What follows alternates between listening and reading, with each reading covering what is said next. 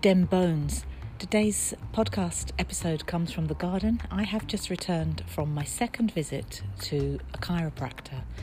Many of you know, if you've listened to any of my previous podcast episodes, that at the beginning of March I had quite a severe neck injury where my neck went into spasm, and I've tried physio and I've tried all sorts of other things, and I finally decided that I would go and see a chiropractor, and it has been truly fascinating and oh so worthwhile.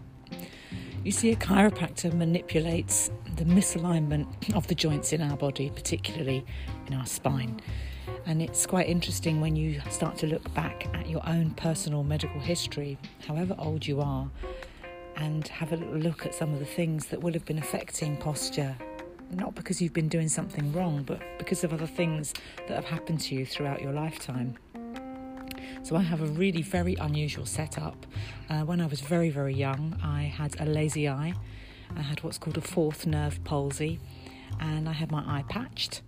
And my understanding of that is those who have that situation often learn to tilt their head to one side. If you think about Princess Diana and her posture, and we often used to look at her and think she was quite a coy, shy character because she sort of had her head dipped slightly to one side. That's actually because she had a fourth nerve palsy.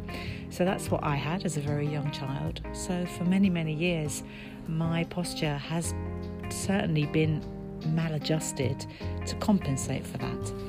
When I was 16, I fell off my bike and I broke my jaw. I landed straight on my face and broke my jaw in two places, and my jaw was wired together for 6 weeks. I know that the setting of the jaw is not quite correct. My bite is definitely slightly misaligned.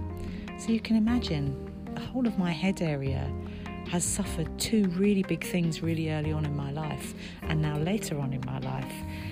That's the belief that some of the problems that I'm currently having will most certainly be affected by those two things from many, many years ago.